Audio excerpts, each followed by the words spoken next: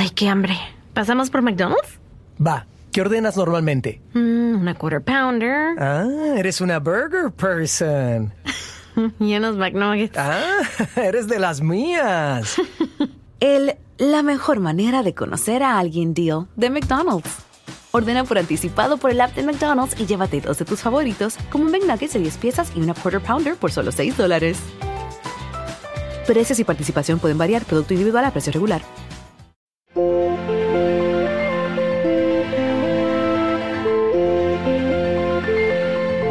It's Say It Ain't Contagious with Adrian Burgos, Craig Calcaterra, Stephen Goldman, Frank Guritti, Lincoln Mitchell, and Tova Wang.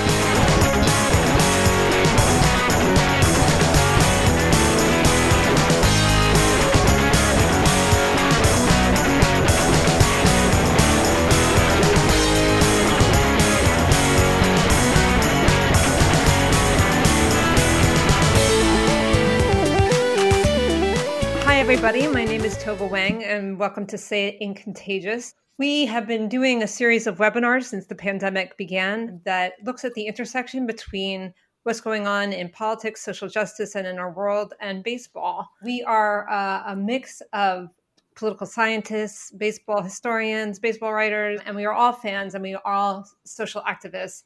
And we discuss the game, its history, and how it is a lens into the issues of race, economics, and American culture. So we've been doing the webinars, and we have been convinced that we should do a podcast. And so we are starting that today.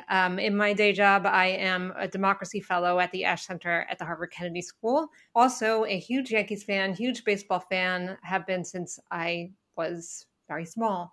And I'm going to turn it over now to Lincoln Mitchell to introduce himself and say a few words about the podcast. Thank you, Tova. I'm going to just flesh out a little bit of what Tova was saying. My name is Lincoln Mitchell. To steal a line from Leonard Cohen, I am a lazy bastard living in blue jeans and a San Francisco Giants cap. But what the 6 of us have in common is that we all love baseball. That's obvious. This is a podcast where we're going to talk a lot about baseball, baseball history, some of the problems we see associated with baseball, but this is not a podcast where we're going to just say how terrible baseball is and we should all go watch football. I have watched exactly one football game in the last 20 years, and that didn't go so well. We all love baseball. But more than that, it's one of the lenses through which it's not the only lens, but it's one of the lenses through which we understand or think about politics, society, history, and social justice. So that nexus is very important to us. It's a way that we think about the world and maybe can help others think about or learn about the world. As Tova pointed out, we've done 6 webinars. I hope some of you listening participated in some of those. We enjoyed it. We got very good feedback. But we wanted to make it easier for people. Webinars are kind of appointment viewing. We ended up doing a lot of them, on Sundays at 6 o'clock on the East Coast or 7 o'clock on the East Coast. And people on the West Coast were in the middle of things, particularly if they did on a weekday. So we're doing it this way. You can listen to it while you're walking your dog, jogging, reading the box scores, whatever it is you do. There's no box scores yet. And we also, by doing that, we learned that we had a lot of fun and a good mix of perspectives and a good rapport with each other. So that's how we get to here. Now, as Tova said, it's kind of both a baseball and a politics podcast, but it's neither a baseball podcast nor a politics podcast. This is probably not the place to go if you want to hear who we think are the front runners for the Republican nomination in 2024. I have some thoughts about that, but this is not the place for that, nor is it, for a long debate about, I don't know, whether Andrew Jones should be in the Hall of Fame or something like that. We're looking at the intersection. But I want to just raise a couple of other points here. In my view, and I think this reflects a lot of our thinking, it's never really been possible to understand baseball without discussing issues of social justice, race, and economics, and things like that. So we wanted to create a forum to do that explicitly, rather than to, make it a 5 minutes at the end of the discussion or a small column on the end of the web. So we wanted to kind of make that central to really understanding the history of the game and the game itself. Some of us write and talk about baseball all the time. Some of us I write baseball books from time to time, but my day job is not focusing entirely on baseball all the time. So this is an opportunity for us to do that. There are lots of issues to discuss here. Some of the things we hope to get to in the coming weeks are the status of the minor leagues, what's happening with the minor leagues, this question of using ballparks as civic spaces. We've seen this in the news, both around issues of voting, but also now around vaccines, which is kind of interesting. The question of what social justice will look like heading into the new season, whether there will be momentum from 2020 or whether that will fade away. Obviously, the events of this week are very important there as well. So I hope that the rest of my colleagues here can introduce themselves and then we can kind of get into the discussion more. name's Adrian Burgos. I'm a professor of history at the University of Illinois, and I write on Latinos in baseball. And I write for both a scholarly audience and a public audience. So I write books, and I also write short form articles that you can see on Baseball Prospectus and elsewhere. So baseball for me is a space of community, identity, and a place where we also get entertained. And so we discuss all those things, the politics and the race and the history of it. Hi, I'm Craig Calcaterra. I am the proprietor of the Cup of Coffee newsletter that is nominally about baseball, but is also about a lot of other stuff, whatever I feel like. And the reason I'm kind of doing that is because for the previous 11 years, I was a baseball-only writer at NBC who got yelled at for writing about politics and a lot of other stuff, too. So this is right up my alley, guys. Hi, I'm Frank Guridy, historian, a professor of history and African American studies at Columbia University, author of The Sports Revolution, a believer in the transformative power of sport, even though I am a critic as well. And I'm interested in, as many of us are, in the question of how sport is related to the larger society, especially to social justice. My name is Stephen Goldman. I am a longtime editor and contributor to Baseball Prospectus, and I am the host of The Infinite Inning, which dwells in a dark metaphorical space where you never can get the third out because whether in baseball or in the rest of life, things are chronically dysfunctional. And each week I tell a lot of stories underscoring that part, whether about baseball or other things, and then have a conversation with guests, including some of the people on this year panel. Thanks, guys. And so as you can hear, I think we have a really interesting mix of people involved in this, and we're glad to have you with us. So the topic for today, and we will be talking about it, is the recent events around the Negro Leagues and Major League Baseball deciding that the Negro Leagues played Major League Baseball. And we were going to talk about that, and we will talk about that and how that is reflective of some larger social issues in our country and history. But we would be remiss as both people who work in these areas and as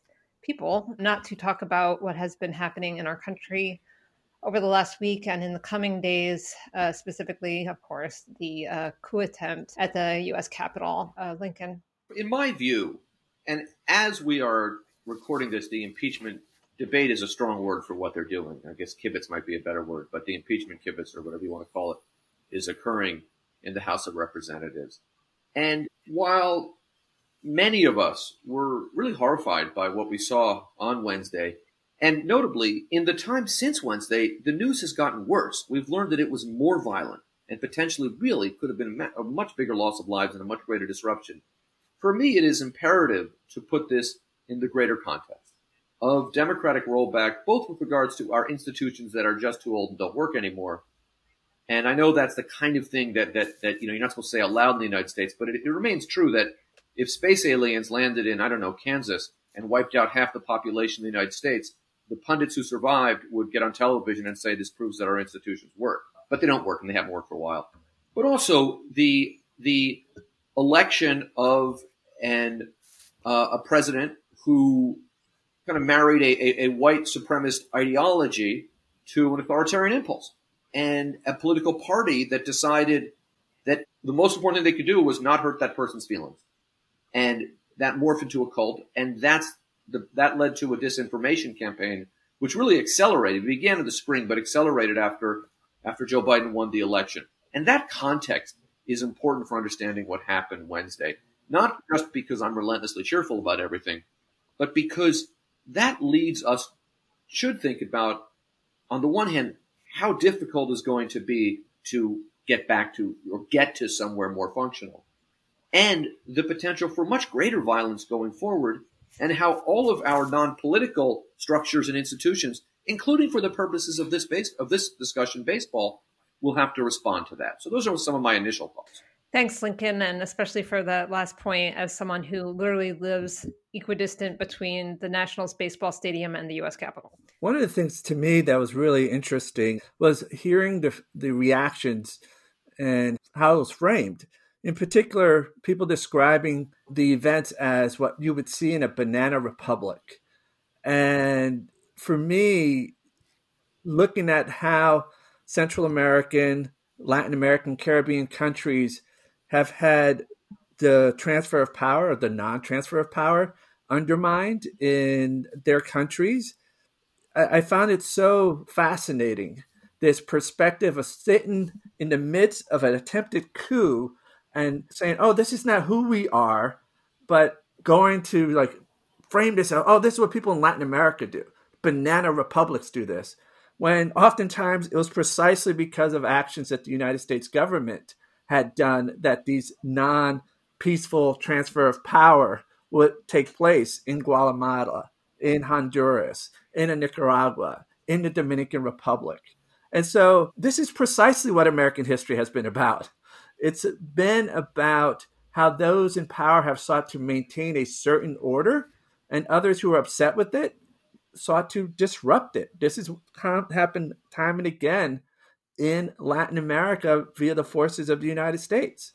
And to have that framed as this is what, to put it bluntly, Latinos do or Filipinos do and not us Americans do was, oh my goodness, I just could not take it anymore. This is white supremacy in action. This is the end game of white supremacy, power. Yeah, Adrian, you make me wonder, this is our other thing, of course, is what Latino baseball players are thinking right now who come from some of those countries. Man. Would love for one of them or some of them to be interviewed to hear how they're looking at this right now from, for instance, Venezuela and some other countries that are, also pretty big baseball places. Yeah, great question, Tova, because I was one of the persons I thought about was Trump's buddy, baseball pitching buddy, Mariano Rivera. Oh, and yeah. Thinking about the transfer of power over the years in Panama and U.S. interventions in Panama. And Trump tries to do it right here in the United States. Adrian, you remind me both of the Platt Amendment, which some of you probably listening haven't thought about since you had an AP history test or something, but the idea that the United States got to dictate basically every form of what an independent Cuban government would look like, and that remained the case until Castro came around.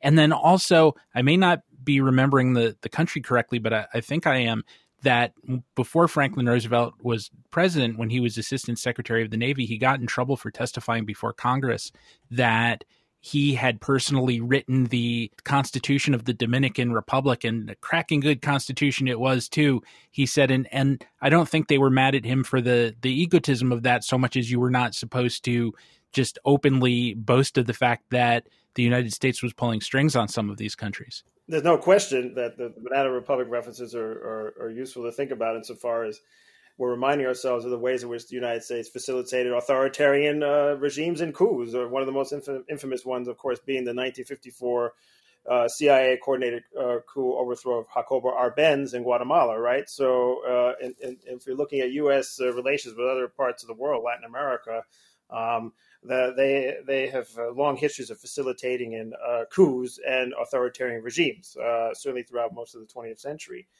And so, as I think about, how this is playing out now, as a historian, again, and others have said this, I mean, to me, as much as we are, as I was appalled and shocked and infuriated as most of us, at least the people who voted for Joe Biden, at the same time, it's just a culmination of 60 plus years of reactionary white politics, certainly as they've been manifested in the shifts, party politics between the Democrats and the Republicans. And so even if we focus on the particularities of the moment, QAnon, right, Trumpism, it really, in a lot of ways, is a culmination of the Republican Party's shepherding, facilitating, fostering, white grievance politics, allied with certain elements of corporate America. And so to see corporations sort of respond now in the ways in which they were rhetorically responding to the Black Lives Matter protests of the summer, it's going to be very interesting to see. One of the things I'm thinking about is to what extent will they start disidentifying with the Republican Party as it's being dominated by the Trumpist forces? Is that just rhetorical, as we're seeing in the last couple of days? Or is that going to be, something more significant? And I would, again, throw in Major League Baseball and professional sports franchises as well, because as much as they've tried to occupy this middle space of being apolitical while donating to Republican causes, I think that position is going to be hard to maintain as 2021 continues to unfold. To your point, Frank, as we're recording, This is Wednesday, January 13th, just before we began recording. Some news came out. Not all of you might have seen it yet. Major League Baseball just announced that they're going to suspend political donations for the time being for an indefinite period of time. Major League Baseball has a political action committee. It's spent a lot of money, hundreds of thousands of dollars, almost $700,000 since 2016. Donating to political candidates, about 55% of them Republican, the rest Democrats. The big payoff they've gotten for that was the minor league bill that they got a couple of years ago, that allows Major League Baseball to continue to pay minor leaguers sub-minimum wage rates. So they have definitely gotten something for their donations. But now they, along with all these other corporations we've seen in the last few days, are saying they're taking a step back. This leads to, one of my big reactions to all this is just the nature of corporate power in America that we've seen since last week. The only thing that has actually moved the needle a little bit as far as the public behavior of politicians, Republicans, is that a huge number of corporations have now said they're going to and threatened to withhold political donations or, take people off of their platforms, whether it's Facebook, Google, Apple, big companies like Walmart, Marriott, you name it. There's a huge number of them that have come out. All the marching in the streets and all the protests and anything you could do don't move the needle the way that a press release from a heavy donor corporation does in this country. And it tells you a lot about who has power in this country. And that's the corporate, the wealthy classes. The question I have is, how long will that last? Is this just eyewash, to use a baseball term, while the news cycles trend badly, to say that, disassociate yourself from Republican politicians you've given thousands of dollars to, and then in a few months when the heat blows over, you start that spigot up again? Or is this a change? Is this a big change that we're going to see in the way that corporations interact with politics? I think it's the former, and especially in the case of Major League Baseball, I think it's the former. There's nothing that they don't do that isn't for eyewash purposes when they're talking about the political and public level. So this is they're the first sports league to step out of the political donation game, but I imagine they'll be the first one to step right back in. That's actually pretty impressive. You just made me think about how we know that many of the owners in Major League Baseball were Trump supporters and gave donations. And I don't know how many of the players, given the backgrounds that some of them have, were also Trump supporters. And, what kind of new tensions that creates. We talked about social justice and the social justice actions of many of the players last year around George Floyd and Black Lives Matter. And doesn't this put this even in sharper relief for people? And how does that play out? And how does that affect how they operate around politics when spring training, which I guess is still on time, begins? Sorry, Lincoln, you were about to say something, I think. Yeah, I was struck by a couple of things that Frank and Craig said, because what I'm trying to sort through is that if it is a view of American corporations or the American people that white supremacy is bad, right? And Craig, the reason the corporations move on this is not because they have principles, but because they have pocketbooks. So the demonstrations, they're looking at public opinion and they're seeing, because of the disconnect between the culture and the election outcomes, that the Trump sentiment is much more negative than our political institutions reflect, because of things like the U.S. Senate and the Electoral College. The problem is, if you put that Black Lives Matter on your Instagram feed if you're a corporation, or if you say you won't support Republican politicians who supported the coup attempt, the logical outcome of that is to wrestle with the reality that the Republican Party is, at its core, deeply, being white supremacist is not a bug of the Republican Party. It is the feature. It is the unifying force. So we talked about this kind of racist language about this looks like a banana republic. I've not done a lot of work in that part of the world, not least because, my Russian is better than my Spanish, which is non-existent. But I have done a lot of work in the former Soviet Union. And I've been involved with folks who have stormed the Capitol because the election was in fact stolen. The difference here is that the election wasn't stolen, and it was the autocratic leader who was spreading this disinformation campaign, as opposed to, say, for example, the Rose Revolution. But leaving the history lesson aside, the issue here is that we are moving, with luck, into a post-authoritarian period, right? We have had this dalliance with democratic rollback, this flirtation with authoritarianism. We've pushed back, and we are trying to build or rebuild, depending on how you look at it, democracy. But that is extremely hard to do when 40% of the country still supports the authoritarian regime. And we should be very clear about that, no matter all of the nice things that corporations are saying now, that the media is saying now. At the end of the day, if the Republican primary were tomorrow for president, Donald Trump would win in a landslide, the primary. And if he had to run against Joe Biden tomorrow, Biden would win probably 56-44. I have no evidence for this. This is just somebody who's been around politics for many decades giving you my best estimate. But it wouldn't get much below 44. And with that support for this cult of this bigoted white supremacist authoritarian leader, it's very hard to move forward in politics, in society, and in baseball, which by its nature seeks to bring people together, not in some feel-good sense, but literally bring them together in the ballpark.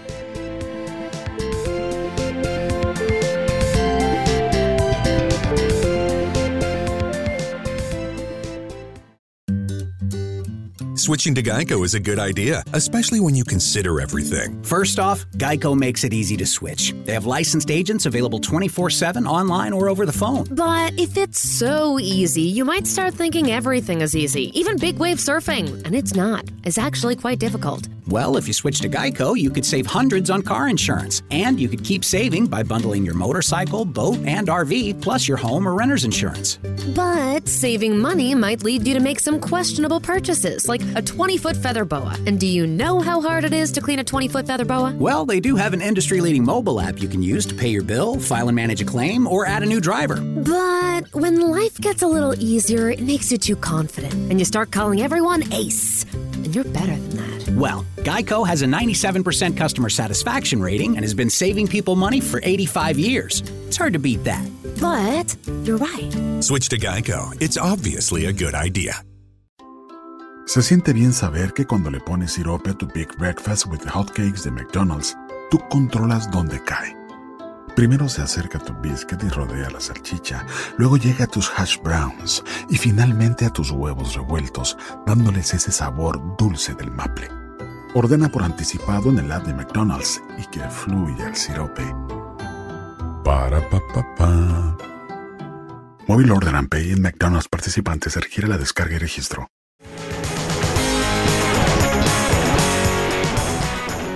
We've all been talking about white supremacy, and I think the role of white supremacy in what's happened over the last week can't be underscored enough. And it also sort of brings us a little bit, anyway, to the topic of today, which is the Negro Leagues, which, of course, existed because of white supremacy for many years.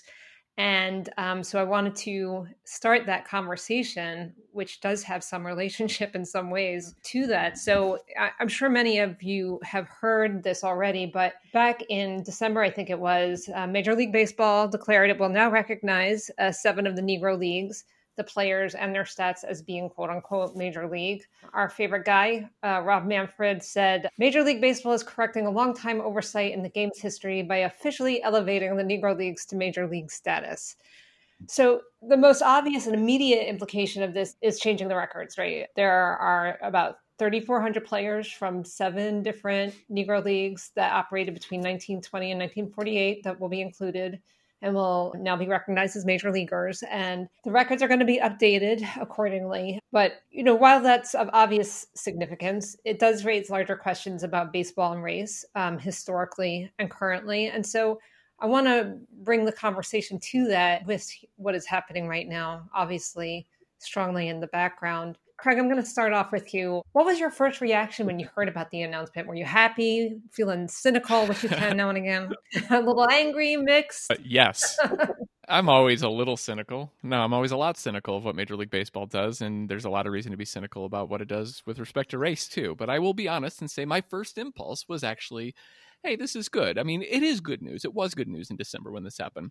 And it was important news, right? I spent a lot of time criticizing Major League Baseball, but, you know, it's nice to be able to be proud, at least superficially, of the institution that, you know, I've spent a lot of time talking about and being disappointed in. But I think where the cynicism comes in for me is seeing how Major League Baseball has handled its, for lack of a better word, celebration of race and its racial history in recent years. Every April 15th, when it's Jackie Robinson Day, Major League Baseball has very frequently centered itself on look how good we were about letting Jackie Robinson in and not talking very much and not reckoning very much with the decades and decades, century almost, of professional baseball history in which they kept black players and people of color out. My concern about this, and I haven't seen a lot of it, I'll be fair, I think so many people like me pounced on it immediately as watch out for this, of Major League Baseball patting itself on the back and saying, look at us, look what we did to the Negro Leagues. We're so good. So I'm a little cynical about that. I really wish that there was a greater reckoning about Major League Baseball history, but just like America itself, it likes to pretend that when you pass the Civil Rights Act that racism ended. Major League Baseball likes to pretend when Jackie Robinson started playing, its racism ended. And I think this is, at least in some small ways, part of that as well. Yeah, thanks for that. I'm going to ask Steve, who's the other guy who's never cynical in this group. Well, actually, everyone should know that everyone in this group is pretty cynical. But I oddly try to keep it light. You're the least cynical of all of us, Toby. And that is truly bizarre. And Lincoln, who has known me for about 25 years, can tell you there's something very off about that. Yeah, we're in trouble. But anyway, it's all in good fun, a lot of the time at least. So I want to ask Steve about this. And also, is this some kind of first step that baseball is going to realize its role in all of this? Or is this just, what they're doing now and sort of what your first reactions were? Well, I'm not sure who it's addressed to or what it will change, because the history is the history. And the Jackie Robinization of everything, and Jackie's as much a hero to me as he is to anybody, and deservedly so. And Ricky in a different way. Ricky combined self-interest with morality in a way that allowed him to do what he did. I don't think you could have had one without the other. But when baseball segregated, baseball was actually following the national zeitgeist, right? Reconstruction ended with the, quote, Compromise of 1876, which has been bandied about in Congress lately, when the Republicans sold out the former slaves, now African-American citizens, by pulling troops out of the South, allowing for the rise of Jim Crow and basically 100 years of second-class citizenry and suppression by force, and their elimination from the population of voters, which was a self-reinforcing cycle over time, which they're trying to recreate now. And of course, the Supreme Court blessed that with Plessy versus Ferguson. So while baseball and baseball historians like to say, oh, Cap Anson, oh, he's just, him versus Moses Fleetwood Walker, whatever, it was part of a national trend, which I think it would be more honest and more of a public service to acknowledge and say, look, we're not disclaiming responsibility for that, but we also have to understand where the country was at that time, and it's not a time to be proud of. And we jumped on that bandwagon. And I think now is it, just to bring this back to what we were talking about at the outset, now when baseball is among the last of many corporations to say that they're suspending donations to people who voted in favor of insurrection, sedition, overthrowing the election, what have you, it's kind of the same thing. They're seeing which way the wind blows. But I think that it's interesting. And as we're talking, I am watching the vote in the House for or against impeachment on a little ticker, in the same way that baseball kind of fulfilled the conditions of the culture back then. We're watching the fulfillment of the culture in a different way now.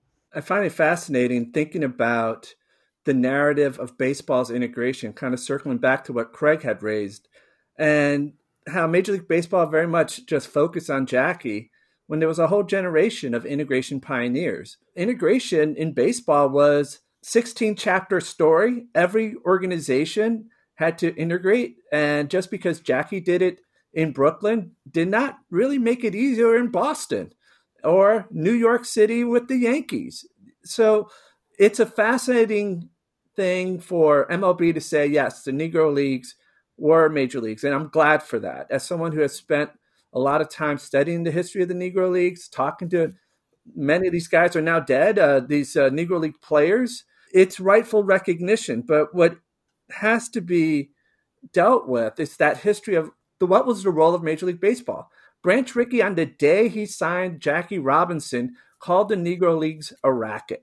He besmirched the African-American men, the Afro-Latino men, the African-American woman, Effa Manley, who said, you can't steal my players, because Branch Rickey wanted to actually sign 3 black ball players with the Dodgers. This is what John Thorne and Jules Ty-Gill had found, that the initial plan was to actually sign 3 black guys and bring them in. Except Effa Manley's like, you're not stealing my player. You pay me. And from the foundation of the story there is that we saw MLB decide that African-American men and women in charge of the Negro Leagues were not going to be equal stakeholders in the story of integration, how it happened. So here we are in 2020, now 2021, recognizing them as major leagues. What does that do for the families of those players who basically were denied the benefits of being major leaguers all those years? And again, my immediate reaction is, so what are they going to do about Minnie Minoso now? Yes. The man should have been in the Hall of Fame from the very start. He was an integration pioneer. He was the first black player on the Chicago White Sox, first black major leaguer in Chicago. He was a stellar player. How are they going to deal with him now? Or with Felipe Alou. Well, Felipe comes along a little later. A little later, but similar profile. Yeah. But can I inject some more cynicism here? Sure. And this sort of builds on Adrian's point. And it's not just that Major League Baseball didn't celebrate the other 15 or anything. It sort of overlooked the other hundreds scores, of players, scouts, coaches in the Negro Leagues. You cannot tell me that there were only 16 over the course of, how many years, black players who were Major League Baseball quality, or that there was only one in 1947. It probably went very deep. And if you want to go deeper than that, there are a ton of guys that were in the Negro Leagues that were far better players than guys filling up AAA and AA rosters in white baseball who didn't get a chance. So Major League Baseball coming and poaching the top talent in the Negro Leagues helped crater the Negro Leagues, obviously. There's a book on that. Andrea Williams, and the book is Effa Manley's biography. It's called Baseball's Leading Lady, and it was just released this month. And Andrea talks a lot in the book. I haven't read it yet, but from what I've understood, and I'm expecting my copy soon, it's a lot about what happened with Major League Baseball as a result of integration. What happened with Negro Leagues as a result of integration, a side that Major League Baseball never, ever really talks about. It hurt an entire baseball ecosystem that existed. So you do this in your Major League Baseball. What happens? You have decades where there are no black scouts. There are no black coaches, managers, executives, second-rate or third-rate ball players who would have retired and gone into those positions the way white players do now and always have. And that just continues through the generations, right? Because if you don't have a 50 or 60-year-old black coach or black scout as a mentor in the 1960s or 70s, that harms opportunities of black players later. And that continues generation by generation of having less mentorship. And it leads to where we are now, where baseball is still an overwhelmingly white game in almost every way that matters. The legacy of what Major League Baseball did with the Negro Leagues continues to this day. So I'm interested in Minnie Minoso, and I'm interested in Felipe Alou, and I'm interested in the stats on a very basic level because I'm interested in everything that has to do with baseball. But I really want to know what Major League Baseball is going to do to make that whole picture far better than it would have been if they hadn't had segregation to begin with. Yeah, I mean, I have heard a little bit of talk about, shouldn't they get the pensions that major leaguers got, and those kinds of, possible reparations. But that goes to the other part of my question, which is, was this a one-off by baseball, or are they actually going to take action to make up for what has gone on in the past in terms of promoting, more African Americans and Latinos to executive positions and managerial positions, and bringing the Black community into baseball more? And so, anyway, are you saying, will Major League Baseball show how Black Lives Matter? Well, I mean, that's the other question, right? That I was going to get to, which was why now, and is it only because of what happened this summer that suddenly baseball got woke? Yeah, I mean, to go to a number of the points we've raised already, when I first heard the news, sure, this absolutely was, if not a direct response to the protest of last summer in the wake of the murder of George Floyd and Breonna Taylor and others, it certainly was shaped by it, no doubt, right? And to be cynical yet again, it was yet another inadequate response by Major League Baseball, insofar as it has tended to frame questions of racism and locate it just in the past, right? A past that was already overcome once Jackie Robinson took the field for the Brooklyn Dodgers in 1947. And so to kind of anchor us into a discussion of the past, and no doubt we need to have a racial reckoning with the past of this country and other countries as well. But the downside to that discussion is that it effaces, the discussion of racism in baseball today, right? So that we get caught up in these discussions, which are productive to a point. But it's very consistent with the pattern of locating racism in professional baseball and Major League Baseball as a problem of the past, not an issue in the present. I'm struck by this. There's a history angle here. One set of questions that arose after this decision was: should we consider Negro League statistics? Is this the right decision? Was it really a league the way the American League was, the National League was? But I would raise another, or I might turn that question on its head a little bit and say, why are we considering statistics from the American, the National League in the 1910s, 20s, and 30s as legitimate? Yeah, I thought that. Beginning with Jackie Robinson, but didn't end till much later. The notion that the players on Major League rosters were the best players in America, let alone the world, could not be taken seriously. So we have decided, in some cases before some of us were born, that this was the official baseball, organized baseball as they call it at the time, and that wasn't. And that was both because of racist reasons, so the Negro Leagues was just something on the outside, but also for economic reasons, right? The Pacific Coast League was completely marginalized. They were always half the San Francisco Seals or the Los Angeles Stars in most years were at least good as at least half the Major League teams. Not all of them. They paid better. And they paid better, especially if you were from the West Coast. What about baseball in Japan? Sadaharu Oh clearly could have played in the major leagues and clearly could have helped a lot of teams in the 60s and 70s. So this question of what is baseball history? I mean, I'm reminded this, and I'll be brief. When I first became a baseball fan, the big story was Henry Aaron breaking Babe Ruth's record. You may have read about that. Henry Aaron was the last big league player who had played the Negro Leagues, right? Because his career lasted so long, and he was such a great player. But there was a lot of talk then. Oh, he doesn't really deserve it. He had some of them in the media. The seasons he played now are longer, so he had more at-bats, more games than Babe Ruth did. Babe Ruth spent 5 years of his career as a pitcher. That was racism, right? It's a nonsensical argument that Henry Aaron didn't hit more home runs than Babe Ruth. And if you buy that argument, then you can kind of throw every baseball statistic out the window. I'm for this, but this is a technical solution to a political and economic problem. Why don't we find a way to get some of the revenue that was generated by a Major League Baseball that excluded black people into the hands of the descendants of the people who played in the Negro Leagues or who managed or coached in the Negro Leagues? That is completely off the table in any form.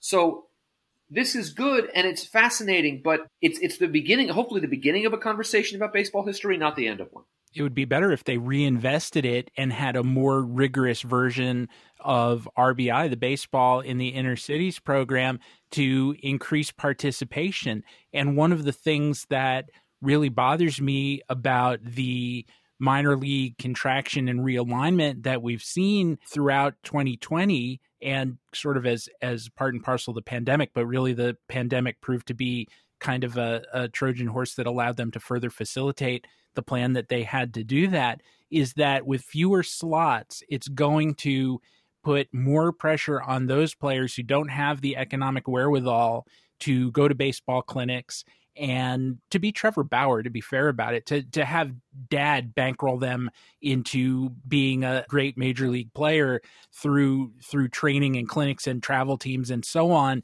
Those that can't do that are going to have much less opportunity to get into the game, and it is, pardon the expression, going to change the complexion of the game going forward. It's extraordinarily short-sighted. AOC in her Instagram video last night, which I encourage people to see, it was extraordinary demonstration of her leadership and brilliance and fearlessness. basically summed up, a lot of our issues in this country around people just pursuing short-term financial gain period and not thinking about long-term consequences. And the way this plays out in Major League Baseball is interesting because it is a sport, that does relish in its history, unlike other sports, right? The NBA, not so much, football, a little bit, for sure. And so, it has this history of telling the story of the game. And you can see this move to acknowledge these statistics along these lines. And also just the plethora of research that's been done on the Negro Leagues by people on this podcast, like Adrian Burgos and others, right? So we have that as part of its story. And yet there just doesn't seem to be a lot of attention to that at all, aside from these facile gestures. And I think that's just something that's particular to this industry that's different from others, right? This is a sport that has relish in its history, and yet it's really doing nothing but sanitizing it. Oh, they know it. They just don't care. I mean, the only consideration in the whole minor league thing is, money. And like you said, we're going to talk about this at length in its own episode. But, this was a financial organizational decision. They don't care about the talent level or the talent base coming into Major League Baseball on anywhere approaching the level that they care about the dollars. Isn't a monetary kind of compensation really totally off the table? I mean, I've seen it mentioned, but obviously baseball hasn't said anything to that effect. That's a key point, Tova. Yeah. I just wanted to follow up on what Lincoln said, by the way, because I've been writing about this for over 20 years, but people hate it when you say that the records of Ruth and Gehrig and those cats are completely illegitimate because they didn't face the best competition that they could face. They faced only the best white competition in a league where in any given year in an 8-team league, only 6 were trying, and 2, say the Browns, the White Sox, and the post-Black Sox years were more than tanking it. Whether you call stats of one kind or another legitimate or not, you always have to contextualize them in one way or the other. And that is a huge way. And that's even before you say things like, hey, Babe Ruth rarely faced relievers. He faced pitchers on their 150th pitch of the game and never played a night game and so forth.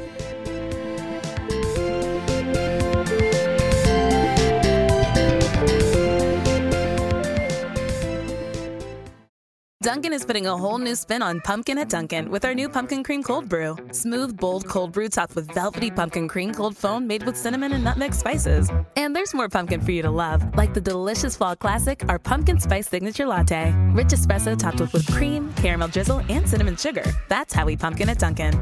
Sip into the fall season with the $3 medium Pumpkin Cream Cold Brew or Pumpkin Spice Signature Latte. America runs on Dunkin'. Participation may vary. Limited time offer. Exclusion apply. Valid on Pumpkin Spice Signature Latte only in all cold foam cold brew.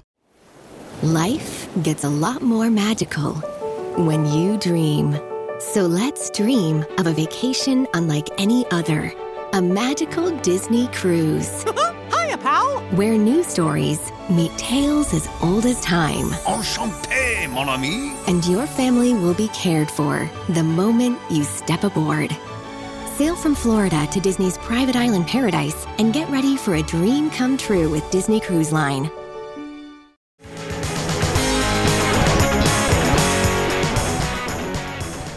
What Frank was talking about history, to me, this is significant because what those people who stormed the Capitol, to just get back to that for a second, one of the reasons they stormed the Capitol is because of the debate we are having writ broad in America today about American history. During every election, they always say, vote for so-and-so or so-and-so because this election is about the future. But this past election in 2020 was very much about the past. It was about how we wanted to think about and understand America's past so that we could orient ourselves going forward. And this discussion we're having now, there are baseball fans, and I'm sure baseball players and baseball people who want to believe that the St. Louis Browns in the 1920s, the Chicago White Sox in the 1930s were major league teams and were collections of some of the best players on the planet with ownership and players making, good faith efforts to win the championship. And that is nonsensical. But that idea is very threatening to the idea of big league baseball, because if you take what empirically is a difficult thing with which to disagree, but then you say, well, then everything else falls from there. Then how do we know that Babe Ruth did this or Ty Cobb did that? So it's a similar, obviously the politics is kind of much more impactful, but it's a similar resistance to thinking about things in a way that you might not have learned in third or fourth grade. Yeah, I mean, I would throw out to the historians, especially looking at you, figuratively speaking, Adrian and Frank. I mean, how is this also reflective, kind of how we have treated Black Americans and their historical role in the evolution of this country more broadly, whether it's inventions or in, the corporate world or in the legal world, where or actually the best example is in music, right, where we know about all of those white celebrities who literally stole the work of Black musicians. This sort of erasing of the Blacks' contributions to some field. As I think about it, it's interesting because, again, I'm invested in telling history every single day. It's my job. It's my passion. This is not telling the story even of the role of Negro Leagues in Black life, in the survival of Black communities, in the Jim Crow era, whether it was formal in the South or informal in the North, or in this country. So there's other ways to tell the story of the Negro Leagues, and that has actually been done, but has not been done enough on the public level by Negro League baseball. I mean, as I think about the East-West All-Star game that was played at Comiskey Park all those years, we have some knowledge of that past, but not enough, right? And so what you have is, by elevating the stats to, recognizing it, Major League Baseball recognizing these stats, it's a version of the Black first narrative of Black history, that Black folks did this too, or, Josh Gibson hit these many home runs or whatever. Without really, reckoning not only with the history of racism that shaped that past, but also just actually looking at it from the perspective of Black Americans, because the Negro Leagues did play a significant role. Adrian's written about this in his book on Alejandro Pompez in Harlem, for example. Play a huge role in the survival and the maintenance of Black communities, during that era. And that's a story that still hasn't been told adequately, as far as I'm concerned. Who gets to tell the stories of Black baseball is, from this point forward, actually, I think is really a significant point. Look back at the movie 42, and you see a white savior narrative on film. It's Branch Rickey, it's Pee Wee Reese, and yes, Jackie is a central figure, but look at who literally holds Jackie up. Major League Baseball wanted every African-American ball player to be like Jackie Robinson, and most African-Americans said, no, the toll's too high. The legacy of integration was, in fact, the dismantling of the baseball infrastructure in Black America. So when Stephen mentions about, invest in RBI, how are you going to get the players to come out of Mookie Betts, David Price were coming out of colleges? How are we going to get them coming out of high schools into the major leagues if there's not a strong RBI program? If there's a shrunken minor league system, how are we going to do that? And this is the short-sightedness of Major League Baseball in restructuring the minor leagues and really putting this off to colleges and to Latin America to produce the next generation of Black and Afro-Latino players. They want all the good press. They want all the good press from the move. They don't want to do any of the work to make the move meaningful. Adrian, I know we're going to talk about this, but can you just explain what you mean about, exploiting the Latin American talent? Sure. Looking at the Dominican Republic and the academy system, and with the shrinkage of the number of minor league franchise working directly with Major League Baseball, Latin America becomes an even more important place for the development of young 16 to 20-year-old talent Dominicans. And because it's a lot cheaper signing a Dominican at $10,000, $15,000, $25,000 and looking at his prospects. And what I'm convinced is Major League Baseball is going to keep offshoring that talent development until they're, quote, ready to come to the United States and play in the minor leagues. There is not a similar investment in African-American communities within baseball. RBI Baseball exists because, I forget his first name, Young is his last name, created RBI Baseball, an African-American man who had played a little bit in the minor leagues and the major leagues. He put it together and basically pushed Major League Baseball to get doing RBI.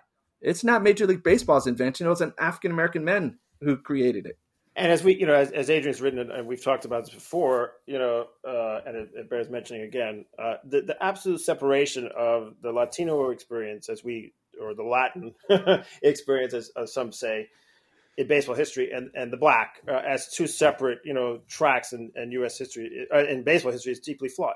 right? Because as many have said, many Afro-Caribbean ball players play in the Negro Leagues. The predominant force of the so-called Latino baseball player today are players of African descent.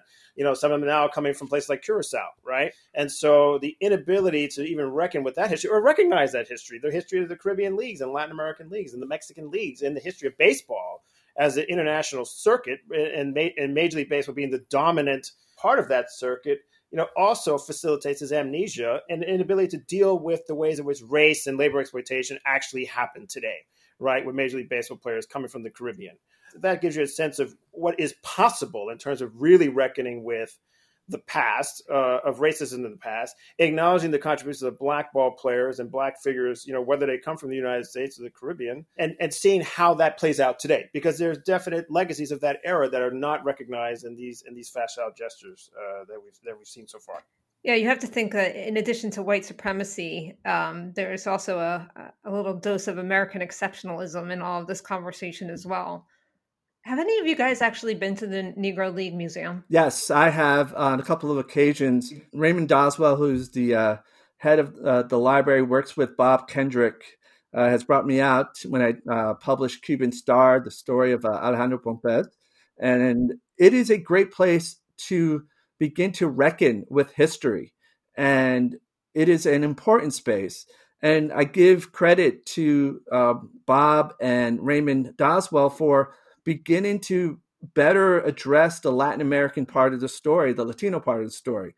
The place where the best Latino players started their careers in the United States during the era of segregation was in the Negro Leagues. The best players were in the Negro Leagues, not in the major leagues, not in MLB.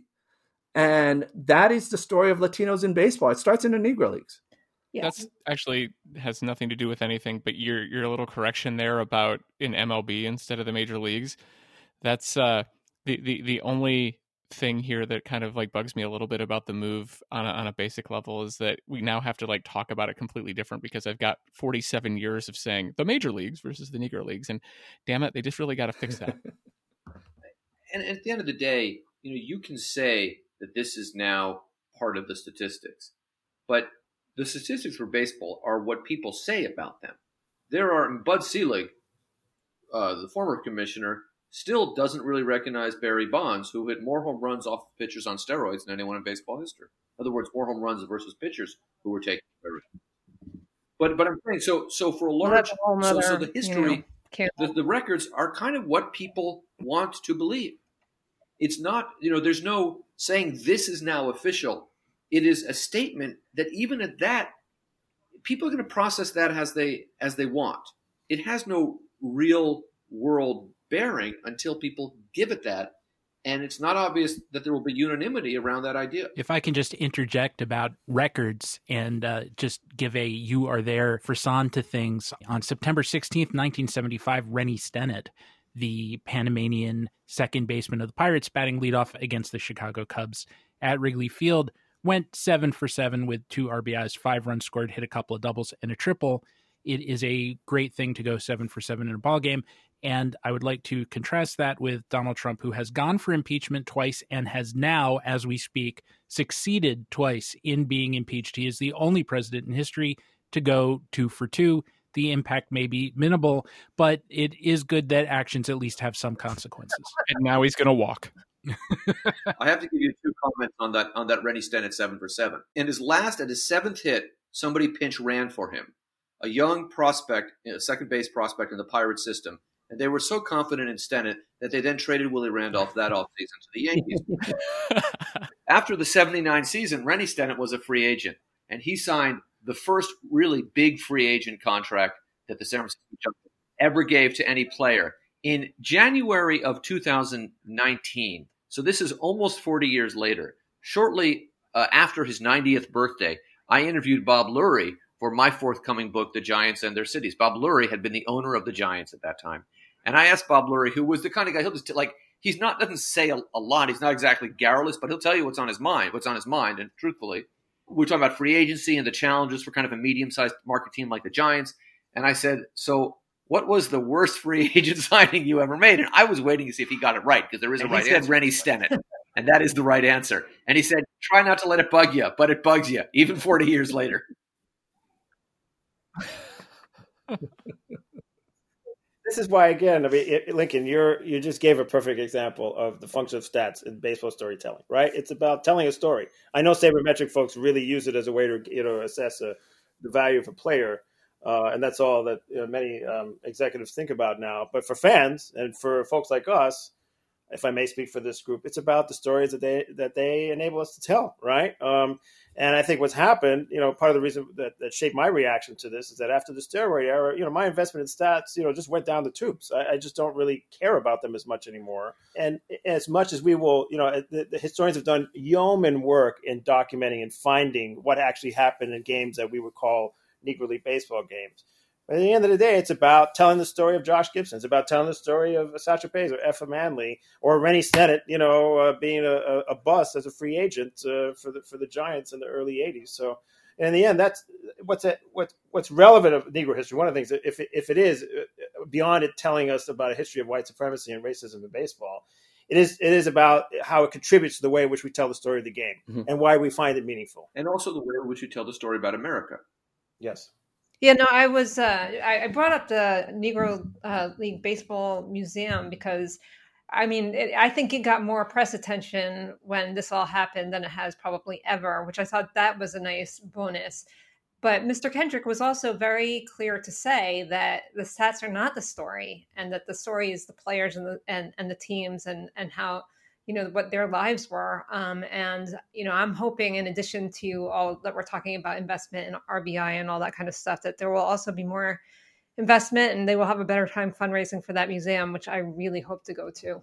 I just want to defend Rennie Stennett for just 1 second because he was hurt. He was hitting .336 in August 77 when he broke his leg on a play. And if the Giants signed him, he was bad for a solid 2 years after that when he could play. So the misjudgment on the part of the Giants was done in the face of all evidence. So my question is, was it Chase Utley, a predecessor of Chase Utley, who got the Rennie Stennett play? What I love about Stennett is I love that 70s Pirate team, if I may be a baseball. Yep. And the ways in which the Pirates actually, were, Adrian mentioned Panama earlier when he talked about Mariano Rivera, but the Pirates, they were among those early franchises signed these black Caribbean ball players for Panama, right? Manny Sanguillen, Rennie Stennett, Omar Moreno. There's a number of folks, in that Pirate team from that era. Yeah. Stenett's one of them. Stennett took Dave Cash's place at second base, right? If I remember right. They had loads of talent from Panama, and other among other places in the Caribbean and Latin America, and of course the U.S., right? So in some ways, Stennett's significant in that way too. That's a franchise that's often overlooked when we look at that integration era. The Pirates and their ways of attracting and signing and to some degree exploiting, black talent from the Caribbean. But as importantly, in signing all those players, they also broke the long-standing sort of second line Jim Crow defense in baseball, which was that you were not supposed to have at first more than a couple of players of color on the field, and then not a majority of players of color on the field. And then finally, you weren't supposed to have all players of color on the field. And it was the Pirates who finally said, no, let's just play the best players. In 1971, right? The first all-black. That included Doc Ellis on the mound. That's right. I actually think the Pirates in general don't get enough credit for their role in moving baseball along in a lot of ways because of the Jackie Robinson story, in part because that has become the dominant narrative. As it should in a lot of ways, but how it has been sort of like the pivot point that everyone circles around when talking about this issue. One of the interesting things when you think about the Giants and the Dodgers and integration story, the Dodgers brought African Americans in, but the Giants internationalized integration when they brought Alex Bonfez in to be the director of international scouting and began to bring players from the Dominican, from Cuba, Puerto Rico, the Bahamas, Panama, Nicaragua. And that's where we really see baseball integration taken to the next level. And the Giants were way ahead of the story in that sense because they really looked at integration as more than just a local story. It's an international impact. So they made Jackie Robinson's impact much broader than the Dodgers did. And to some extent, and they also were the first, they brought in Masanori Murakami in 1964. They were the first team to really internationalize the game in that sense. And I'm convinced it was easier to do sitting in the West Coast than it would have been in some other parts of the country. They also were, remember in 51 in the World Series, Bobby Thompson had to play third base. So Sam Thompson moved to the outfield. And it was a big deal in 1951, just to put this in perspective, that the Giants, they didn't have an all African-American starting lineup. They had an all African-American outfield. And that was big news at the time. The other two were Monty Urban and a center fielder whose name I can't remember. May, something like that. Hey. Well, and not to beat up on the Dodgers a little more, but I will. As much as credit as they get, and Ricky gets for the signing of Robinson, they do. They're lagging behind in some ways compared to the Pirates or the Giants and even some other teams in terms of signing Latinos. I mean, they have Manny Mota in the late 70s, and then they don't, their first star. Manny Mota started with the Giants. Exactly. And he's a pinch hitter. Yep. He's not a frontline player at that point. And then, of course, Fernando coming in 1980-81. So in a weird way, the Dodgers have used, they exemplify the ways in which the Robinson story gets used by a baseball franchise. Certainly, they were more progressive than other teams. But as the integration era, unfolds and as teams try to get competitive, there are a lot more teams. There are other teams that have a lot more players at more impactful positions of different types of Black and Latino players than the Dodgers in that era. So not for the first time where we are overtime. And that's without a live audience. So anyway, I'm gonna flip it to Steve for a closing comment. Well, the first closing comment, of course, is that I hope that everyone enjoyed this auditory version of Say It Ain't Contagious, and that our plan going forward is to alternate these full panel weeks with more intimate solo turns by members of the panel. But that will begin, I suppose, in episode 3. Next week, episode 2 is a full cast performance. You will have the lot of us again, so you can get used to us, we can get used to each other, and all of us can get used to Masanori Murakami mentions, which took me by surprise at any rate. Finally, should you want to talk about the show, talk to us, or give us feedback, I hope you'll follow us on Twitter at SCIA Pod. That's SCIA POD. However you choose to follow us, you can count on hearing from us weekly at this time to talk more about the intersection of baseball and politics. So thanks everyone for joining us, and we'll see you, so to speak, next week.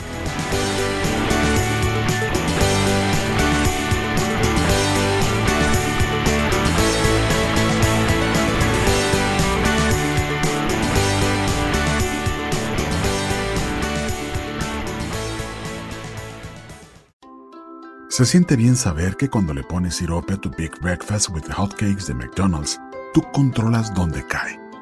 Primero se acerca a tu biscuit y rodea la salchicha, luego llega a tus hash browns y finalmente a tus huevos revueltos, dándoles ese sabor dulce del maple. Ordena por anticipado en el app de McDonald's y que fluya el sirope. Para pa pa pa.